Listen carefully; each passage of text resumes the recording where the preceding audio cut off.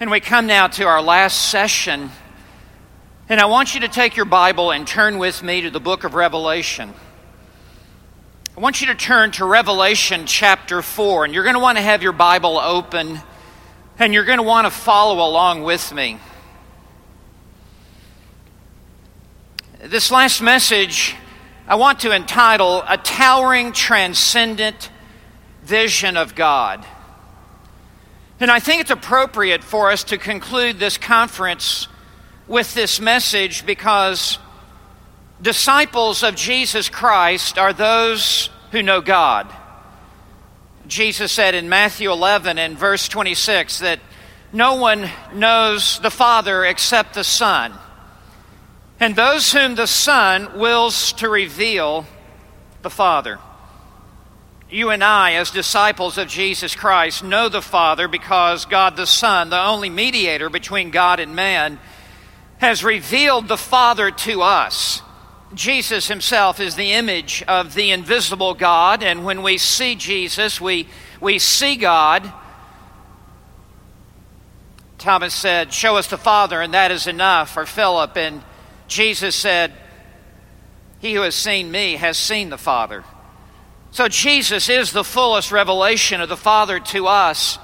And yet, Jesus, by His Word and by the Spirit, has pulled back the veil and enabled us to see more of the Father. And so in Revelation chapter 4, I want us to see more of the Father. Revelation chapter 5 is about the Son. But Revelation chapter 4 is about the Father, and I would say that He has become the forgotten member of the Trinity. Of course, there is great focus upon God the Son, and in these last years, great focus upon God the Holy Spirit. And the Father seems to be standing in the shadows. But as disciples, we must understand that Jesus has come to reveal the Father to us. And here in Revelation chapter 4, we have a towering, transcendent vision of God the Father. Beginning in verse 1, I want to begin by reading this text. "After these things I looked, and behold, a door standing open in heaven. And the first voice which I had heard, like the sound of a trumpet speaking with me, said, 'Come up here, and I will show you what must take place after these things.' Immediately I was in the Spirit, and behold, a throne was standing in heaven, and one sitting on the throne. And he who was sitting was like a jasper stone, and a sardius in appearance, and there was a rainbow around the throne like an emerald in appearance. Around the throne were 24 thrones, and upon the thrones I saw 24 elders sitting, clothed in white garments, and golden crowns on their heads. Out from the throne came flashes of lightning and sounds and peals of thunder. And there were 7 lamps of fire burning before the throne, which are the 7 spirits of God. And before the throne, there was something like a sea of glass, like crystal. And in the center and around the throne, 4 living creatures, full of eyes in front and behind. The first creature was like a lion, and the second creature like a calf, and the third creature had a face like that of a man, and the fourth creature was like a flying eagle. And the 4 living creatures, each one of them having 6 wings, are full of eyes around and within, and day and night they do not cease to say, "Holy, holy, holy is the Lord God, the Almighty, who was, and who is who is to come." And when the 4 living creatures give glory and honor and thanks to Him who sits on the throne, to Him who lives forever and ever, the 24 elders will fall down before Him who sits on the throne and will worship Him who lives forever and ever, and they will cast their crowns before the throne, saying, "Worthy are you, our Lord and our God, to receive glory and honor and power. For you created all things, and because of your will they existed and were created." If we are to know God, we must know Him for who He is. We must not have some low, base, trivial figment of our imagination of what we think God is like. And we cannot have a self-made view of God as though He is on our level, as though He is one of us or like us. Rather, we must have a knowledge of God that is based upon divine revelation, that is so transcendent and so vertical and so high that it leaves us breathless. We must have the true knowledge of God if we are to be disciples of Jesus Christ and follow our Lord. We must have the knowledge of God that is jaw-dropping, heart-pounding, knee-bending, eye-popping, awe-inspiring, soul-searching, pride-crushing, faith-building, life-changing, joy-producing, obedience-generating. What we need is the personal experiential knowledge of God that will literally revolutionize our lives. And this is why I'm drawn to Revelation chapter 4 as we spend our time together, because here is God. Here is God, not as we want Him to be, perhaps, but the true God of heaven and earth. And with this text, we literally step into the heavenly palace, and we come into the inner sanctum of glory, and we step into the throne room of God, and we behold our God. And anything less than this is vain imagination and is really idolatry manufactured in our minds. This is our God. The chapter begins in verse 1. After these things, after the Lord Jesus has given the 7 letters to the 7 churches, John writes, "I looked and behold a door standing open in heaven." And it will be through this door that John will be caught up into glory and given this vision of God. And he says, in the first voice which I had heard, this voice is a familiar voice. This voice is a commanding voice. This voice is the voice of the one who has just spoken to him on the island of Patmos. It is none other than Jesus Christ Himself. And Christ now summons John up into heaven, and we read that the voice was like the sound of a trumpet speaking with me. And the voice said, "Come up here, and I will show you what must take place after these things." John needed to see this vision of God. And you and I need to see this vision of God, because as John received this, the circumstances down upon the earth were desperate. By the end of the first century, the church is undergoing severe persecution. Emperor worship is now set up throughout the empire. John himself has been confined to solitary confinement on the island of Patmos for his testimony of the Lord Jesus Christ. The other 11 disciples have been martyred, and John alone is alive.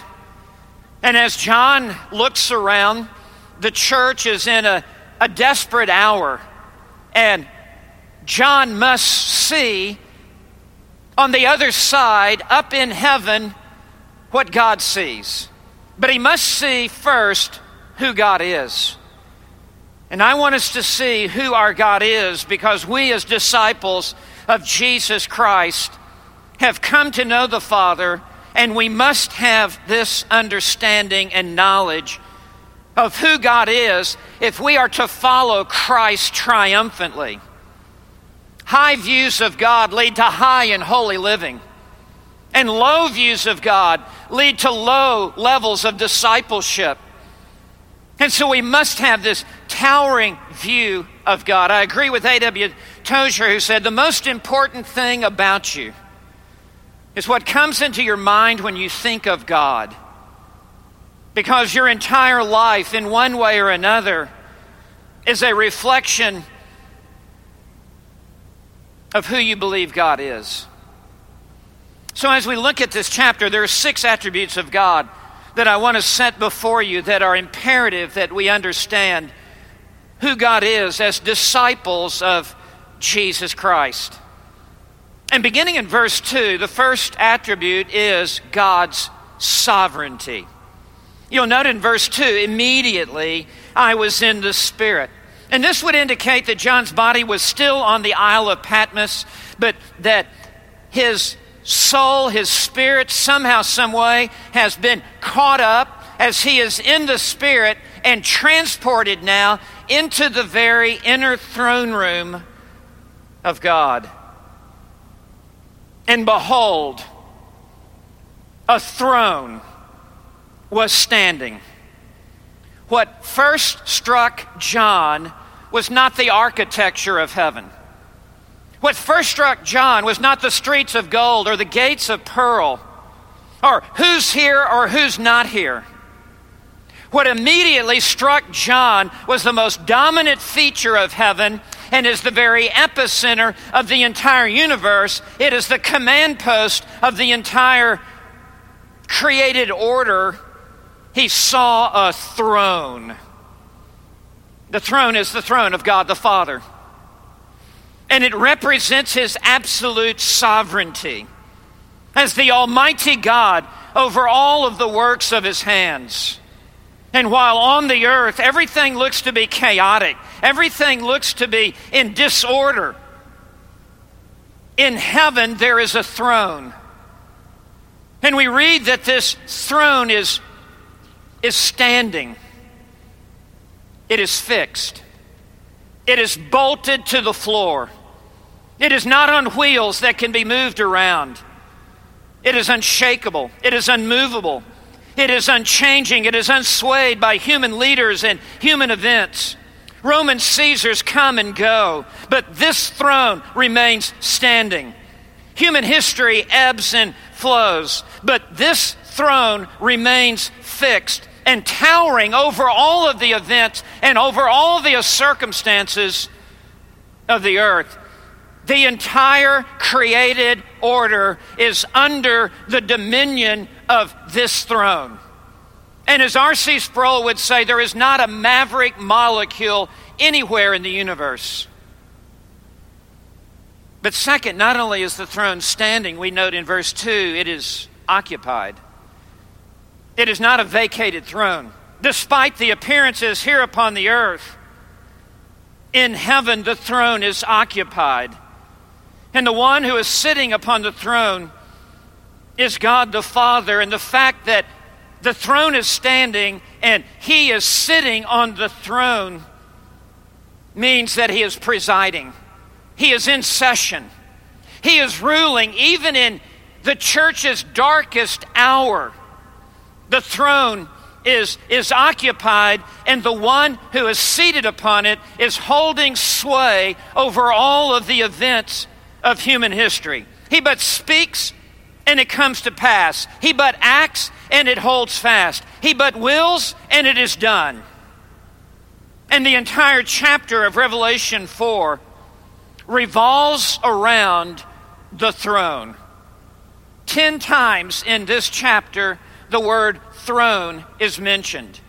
Thrones, plural, is mentioned twice for the 24 elders, but the throne of God is mentioned 10 times in these 11 verses. And everything in heaven finds its position by its proximity to the throne.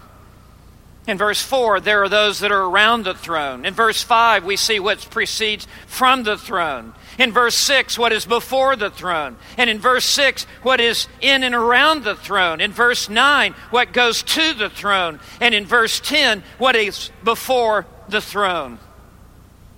Everything is defined in heaven by its location and proximity to the throne, because the throne is controlling everything.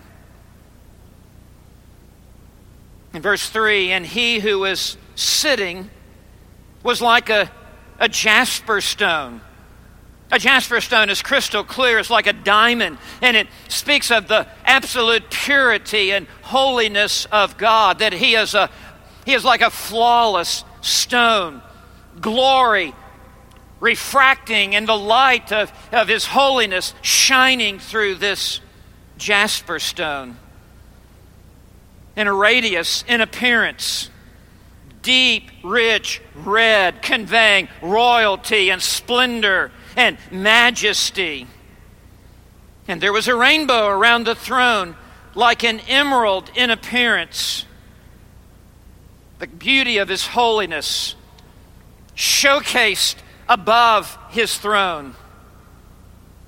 And around the throne were 24 thrones. These are lesser thrones under the dominion of the throne. These are appellate thrones. These are subordinate thrones who receive their direction from the one who is on the highest throne. And these 24 thrones have a lesser delegated reign under the one upon the throne. And upon the thrones I saw 24 elders. And they are here representing all the redeemed of all of the ages. Perhaps 24 elders representing Old Testament saints. 12 elders, Old Testament saints. 12 elders, New Testament saints. And they are clothed in white garments, representing the perfect righteousness of Jesus Christ, with which they have been clothed, and golden crowns on their head. This signifies a victorious note as they have triumphed and overcome the world, and they are now recognized in heaven. Every disciple of Jesus Christ must be deeply persuaded of the absolute, unrivaled sovereignty of Almighty God. He or she must know that as they follow Christ, every step of their life has been ordained and ordered by the one who is on the throne. Every circumstance, every event, every trial, every difficulty, every step that they take is a part of a larger master plan that God Himself has designed from before the foundation of the world. And that we as disciples of Jesus Christ, we march following Jesus and under this sovereign throne. If we are to be strong disciples of Christ, we must understand God's sovereign will is perfect. His sovereign timing is perfect. His sovereign plan will come to pass. And He has foreordained good works for us to walk in. There is, as we follow Christ in discipleship, there must be this deep conviction that we are riding a wave of destiny, that God has gone before us, and that God is marking out our path as we follow Christ. And that all of our days were written in His book when as yet there was not one of them. That this sovereign God has ordained the day of our birth, and He has already foreordained the day of our death. And we will not live one day beyond the time that He has appointed for us. Neither will we live one day less. We are, as George Whitefield said, we are immortal here upon the earth until our work for God is done. And every day of our life has been numbered by God. We as disciples must understand this, and we must know this, and we have no time to waste as we follow Christ. Psalm 90 verse 12 says, "Teach us to number our days, that we may present to you a heart of wisdom." We must have a sense of this overriding, sovereign will and master plan of God the Father for our lives. That nothing just happens. That there is no such thing as good luck or bad luck. There is no such thing as good karma or bad karma. There are no accidents. There is no mere happenstance. But everything is under the sovereign rule of the one who is seated upon this throne. Strong disciples have a grasp on the sovereignty of Almighty God. The second attribute that I want you to note, not only the sovereignty of God, but in verse 5 we see the wrath of God. Because John next sees a gathering storm that is brewing in heaven and is soon to be unleashed upon the earth with terrifying fury. Notice in verse 5, out from the throne. That means proceeding from the one who is seated on the throne. Not coming from the lesser 24 thrones, not coming from the angelic beings around the throne, not coming from the worshiping multitude, but actually from the throne, from God Himself, comes flashes of lightning and sounds and peals of thunder. There is a violent storm that is brewing and gathering in heaven, and it is proceeding from the one who sits upon the throne. And this fierce storm of divine judgment will be unleashed by Jesus Christ in the last days when He returns. This electrical storm is full of divine vengeance and fury and divine anger.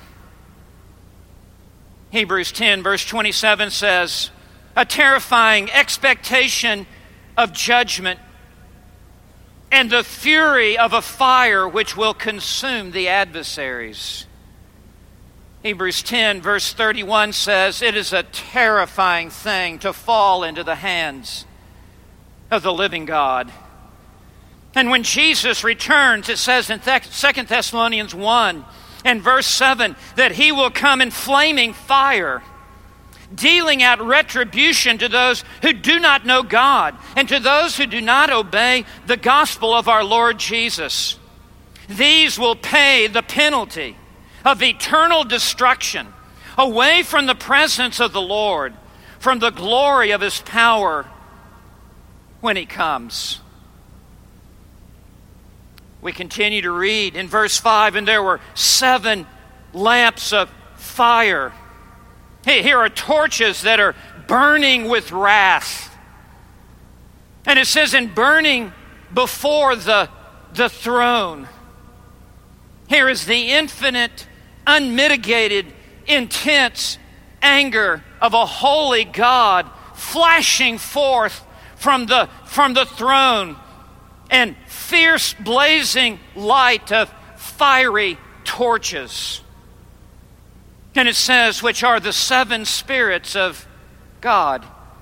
Of course, there's only one Holy Spirit, but the number 7 here speaks of the fullness of the Holy Spirit and the fullness of the vengeance of the Holy Spirit upon Christ's rejectors that will be unleashed. The Holy Spirit, the Comforter, will become the Holy Spirit, the consumer. And flaming torches in the Bible were associated with war in Judges 7 and Nahum 2. And John's vision here depicts God as ready to make war on sinful, rebellious mankind. The Holy Spirit here is the war torch of God. And God is ready to ignite and inflame sinners who reject Jesus Christ. This world is spinning through space on a collision course with divine judgment. If you would turn to the end of the book of Revelation, to Revelation 19. Revelation 19 in verse 11, it would be worth your turning to it. And even to have a pen and to underline some of the key words that you see in this passage. But let us remember what it will look like when this storm is unleashed from heaven, from the throne of God, when He sends His Son back to be the chief executor of this wrath. And in Revelation 19, verse 11, and I saw heaven opened, and behold, a white horse. It is a war horse ready to stampede to the front lines of battle. And He who sat on it is called Faithful and True. It is the Lord Jesus Christ, and He will be faithful to execute all of the promises of judgment that God has given.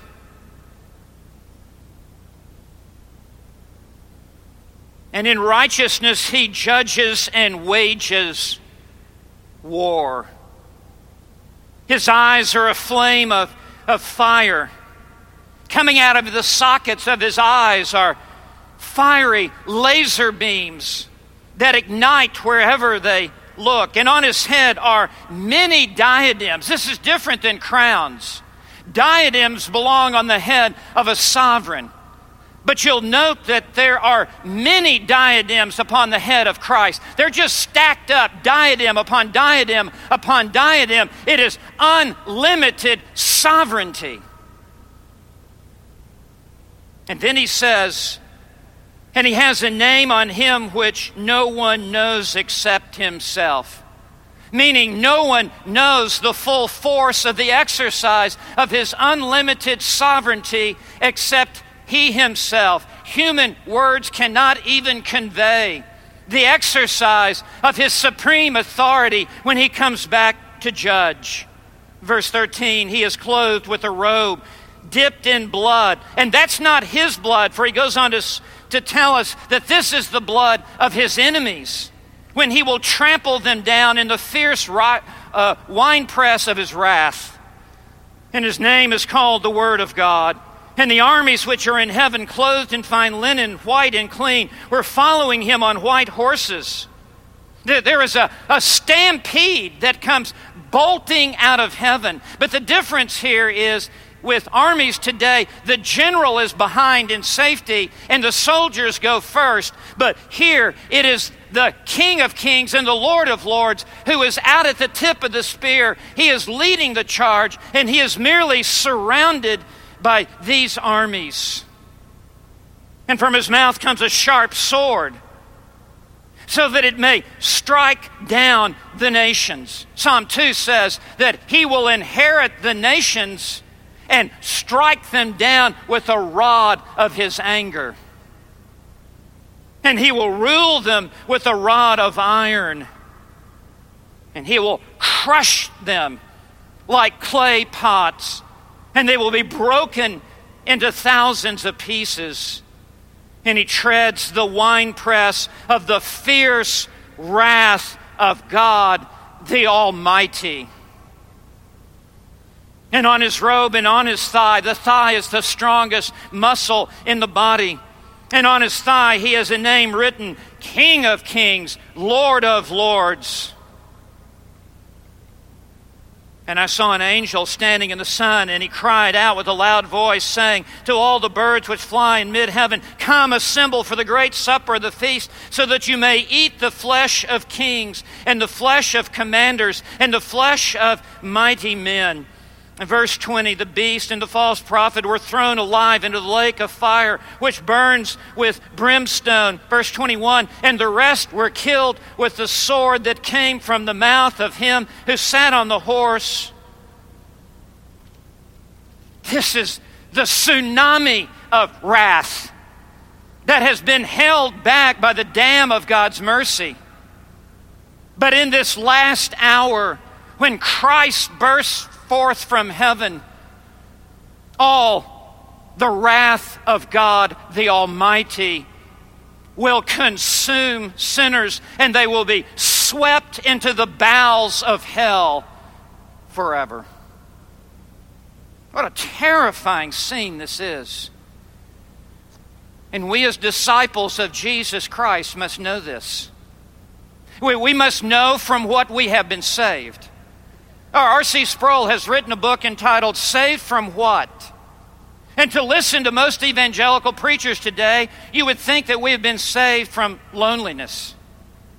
We've been saved from our insecurities. We've been saved from a bad job. We've been saved from singleness. No, we have been saved from God Himself.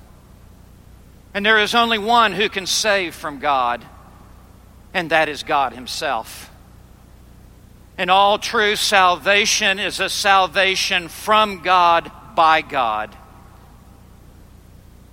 We as disciples of Jesus Christ must know that of which we have been saved. We have been rescued from eternal ruin. We have been delivered from eternal destruction. And therefore we walk in humility and lowliness of mind, with reverence in our heart toward God. If we had time to look at the beginning of Revelation chapter 19, we would see that the Hallelujah chorus is sung because God has judged the whore of Babylon. And God has smitten and crushed, and all of heaven breaks forth, hallelujah to Him who sits on the throne. As disciples of Jesus Christ, as we walk through this world, not only must we know of the wrath from which we have been saved, but we must be witnesses for Jesus Christ with a sense of urgency to reach those who are around us with the cause of the gospel of Jesus Christ. And some of you here today even need to go to other places and other countries and other parts of the world and carry the gospel of Christ with you, because this final day of divine wrath is looming on the horizon, and it is a fixed date on God's calendar, and that day is coming. Disciples of Christ are sober-minded and are filled with reverential awe for God, in part because we understand something of the wrath of God. Do you know something of the wrath of God? Jonathan Edwards said that he would meditate upon the wrath of God frequently, that it would promote within him purity of heart and lowliness of walk. There's a third attribute that I want you to see. Come back to Revelation chapter 4. As we are being escorted into the throne room of heaven itself and given a view of God like few places in the entire Bible. And not only does John immediately see the sovereignty of God and the wrath of God, but beginning in verse 6, he sees the holiness of God. Notice verse 6, and before the throne there was something like a sea of glass, like crystal. It's almost as if there is a moat around the throne, as if there is an enormous sea or ocean around the throne of crystal that is separating God from those in heaven. And even those in heaven remain but creatures who have been redeemed and glorified. But in heaven, the redeemed saints still have some distance from God, as this sea of crystal is before the throne and around the throne, and it is shining brilliantly and sparkling brightly with dazzling light, refracting and reflecting the light of the glory of God. No one's hopping up into the lap of God. No one is casually approaching the throne. In fact, those in heaven are somewhat kept at their distance because God is separated from His creatures. That is what the word holiness means. Hagios in the New Testament, kadosh in the Old Testament, it very simply means this, that there is a separation. There is a cut and a separation. There is now a distance between. And even in heaven, there will be this separation of God. He will forever be God Himself on His own level. And then we read, and in the center and around the throne, meaning in the center of heaven and around the throne, 4 living creatures, literally in the Greek, 4 living ones. These are 4 angelic beings, and they are like watchmen around the throne. They are guarding access to the throne of God. No one may break out of the crowd and rush the throne of God. These angelic beings, according to Ezekiel, are cherubim, an exalted order of angels who are guardians of the glory of God. Now, they were positioned by God at the end of Genesis 3 to prevent Adam and Eve from returning to paradise. And Satan himself was once a cherubim, once the anointed cherub with closest access to the throne of God. But what we see here is the utter separation and separateness of God, even in heaven. And these cherubim, who are like guards on the 4 corners around the throne, says are full of eyes in front and behind. And the idea is they are always alert, always awake, always in constant vigil. No one is allowed to approach the throne without their awareness. In verse 7, the first creature was like a lion, meaning strong in serving God. And the second creature was like a calf, very sacrificial in his service of God. And the third was like that of a man, the face of a man, meaning smart and brilliant and able to reason. And the fourth creature was like a flying eagle, swift and ready to fly if necessary to carry out any assignment that the one on the throne would give to him. Now, verse 8, and the 4 living creatures, each one of them had 6 wings, full of eyes around and within. And if these cherubim are like the seraphim in Isaiah 6, with 2 of these wings they would cover their face because of their recognition of their utter unworthiness to be in the presence of one who is so separated and so holy. And with 2 they would cover their feet, again signifying their unworthiness to be in the presence of this God. And with 2 they fly, ready to dart like a hummingbird, ready to fly at any moment's notice to carry out the bidding of the one who is upon the throne. And day and night, and we could add in day and night, and day and night, and day and night, and day and night, they do not cease to say, holy, holy, holy is the Lord God, the Almighty.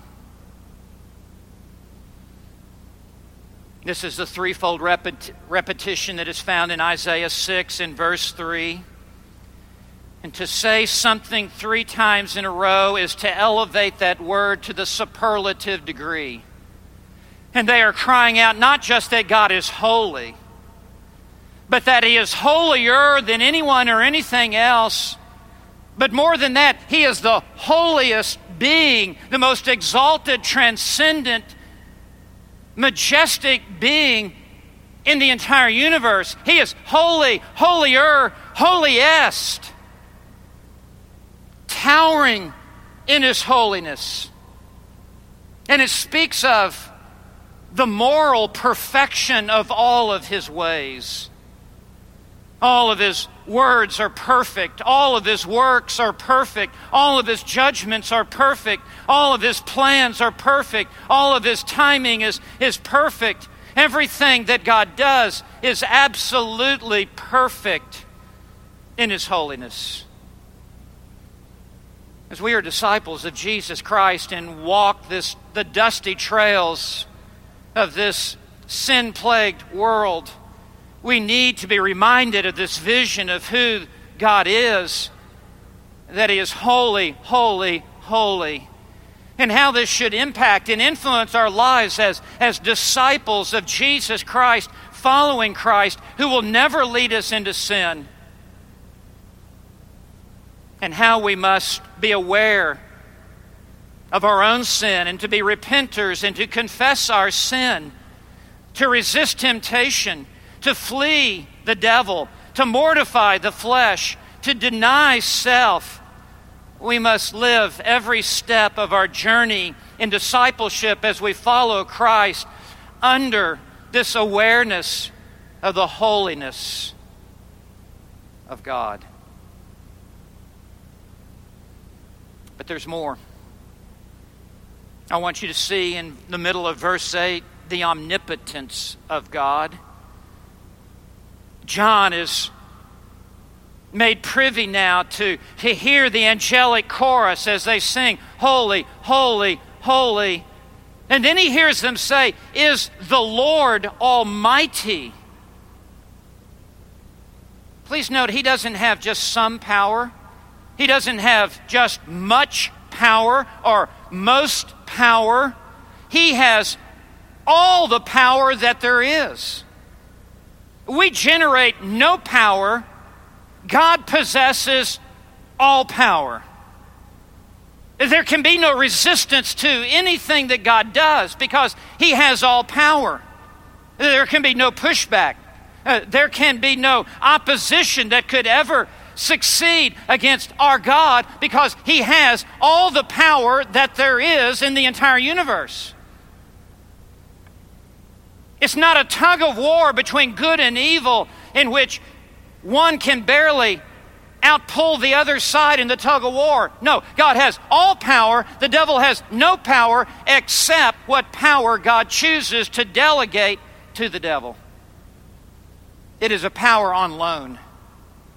And what little power that you and I have as we live the Christian life, it has all come from God, but it is not originated from within ourselves. It is simply God's divine power manifested in us by the Holy Spirit. But it remains God's power. We live the Christian life not in our own power, but in the power of God. And so as we live our Christian life and as we follow Christ in discipleship, we cannot take even one step without the power of God to enable us to follow Christ. Jesus said in John 15, verse 5, "Apart from me, you can do" what? Nothing. But Paul said, "I can do all things through Christ who strengthens me." God has all power to keep His promises, all power to protect His children, all power to convert His enemies. He has all power to execute His plans. God has all power. And God exercised that power in your stubborn, resistant heart when He brought you to Himself with saving faith.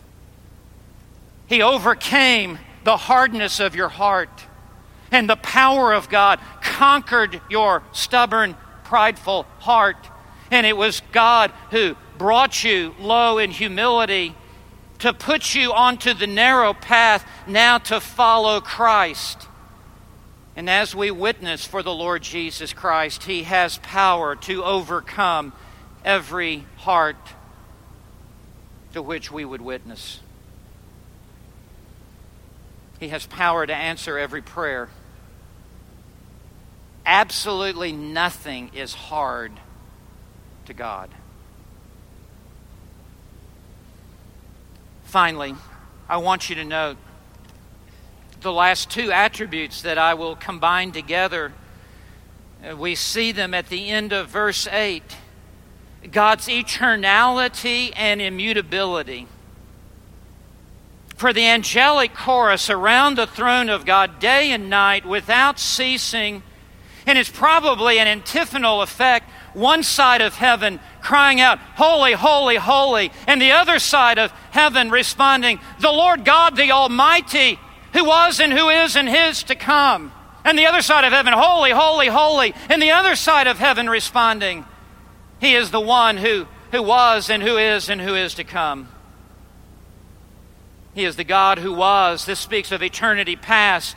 He is the God who is. This speaks of the present time. And He is the God who is to come. Speaks of eternity future.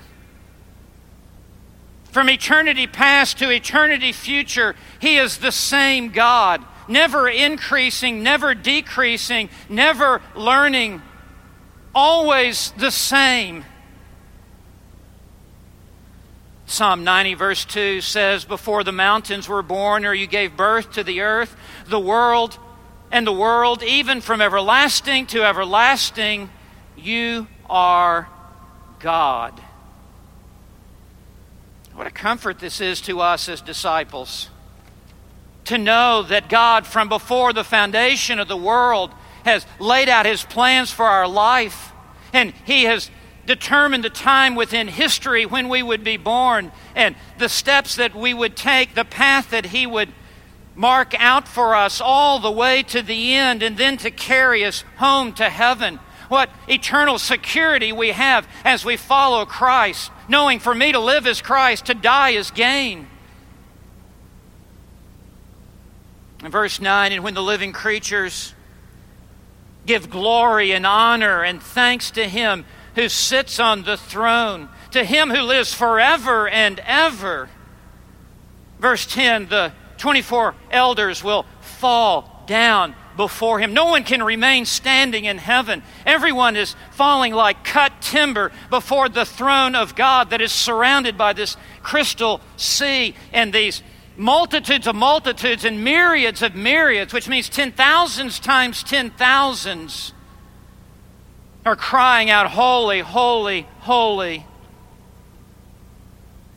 All of the redeemed of all of the ages just keep falling down before Him who sits on the throne, and they worship Him who lives forever and ever.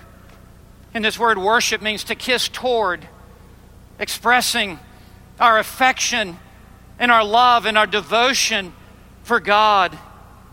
And it says at the end of verse 10, "And will cast the crowns before the throne." He will grant crowns to those who have overcome the world.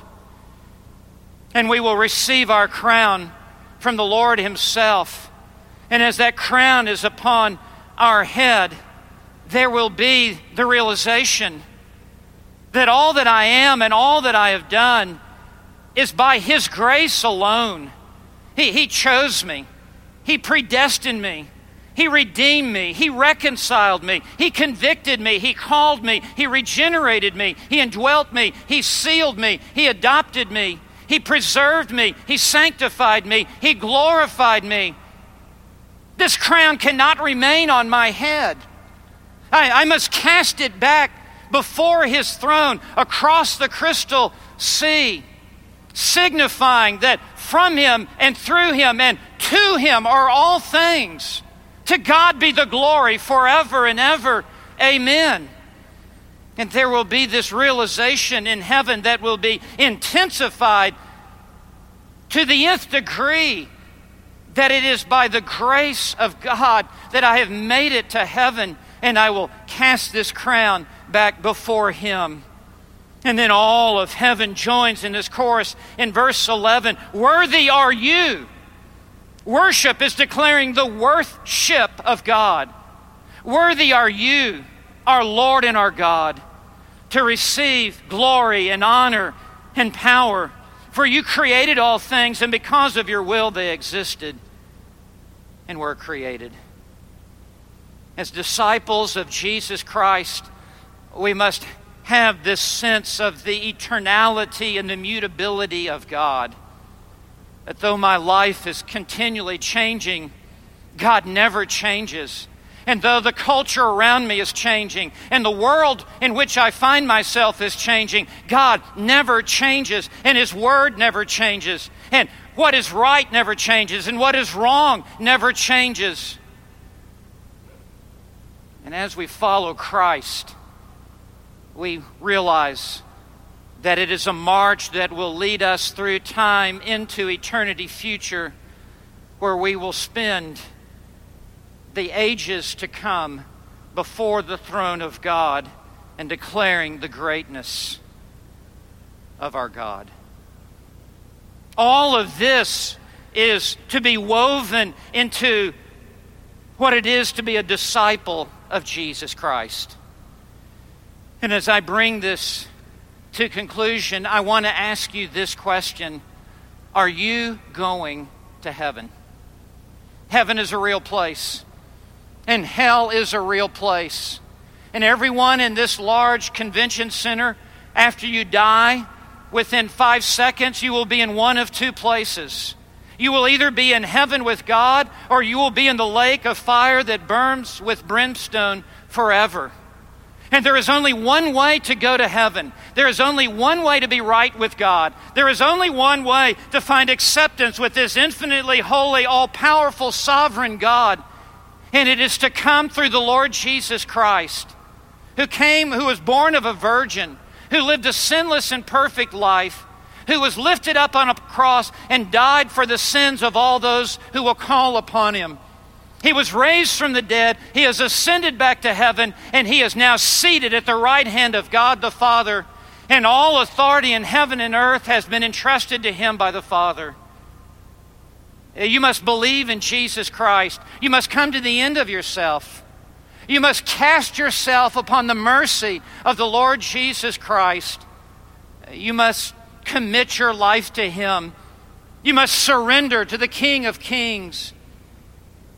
And you must submit to His lordship. And you must take that decisive step of faith and leave the world behind and enter through the narrow gate and enter into the kingdom of heaven by faith alone. If you have never believed upon Jesus Christ, seek the Lord while He may be found. Call upon Him while He is near. And He says, whosoever shall call upon the name of the Lord shall be saved. Come to Christ this very moment, within your heart, within your soul. Take the step of faith and entrust your life to Jesus Christ, who is seated at the right hand of the Father. And one day when you die, He will escort you into the very presence of the Father, where you will find acceptance with Him forever and ever. So if you've never believed upon Christ, do so this very moment. And him who comes unto me, Jesus says, I will in no wise cast out. He is the friend of sinners. He has come as a physician, not for those who are well, but for those who are sick. He has not come for those who are righteous, but for those who are unrighteous. Come to Him in the sickness of your sin.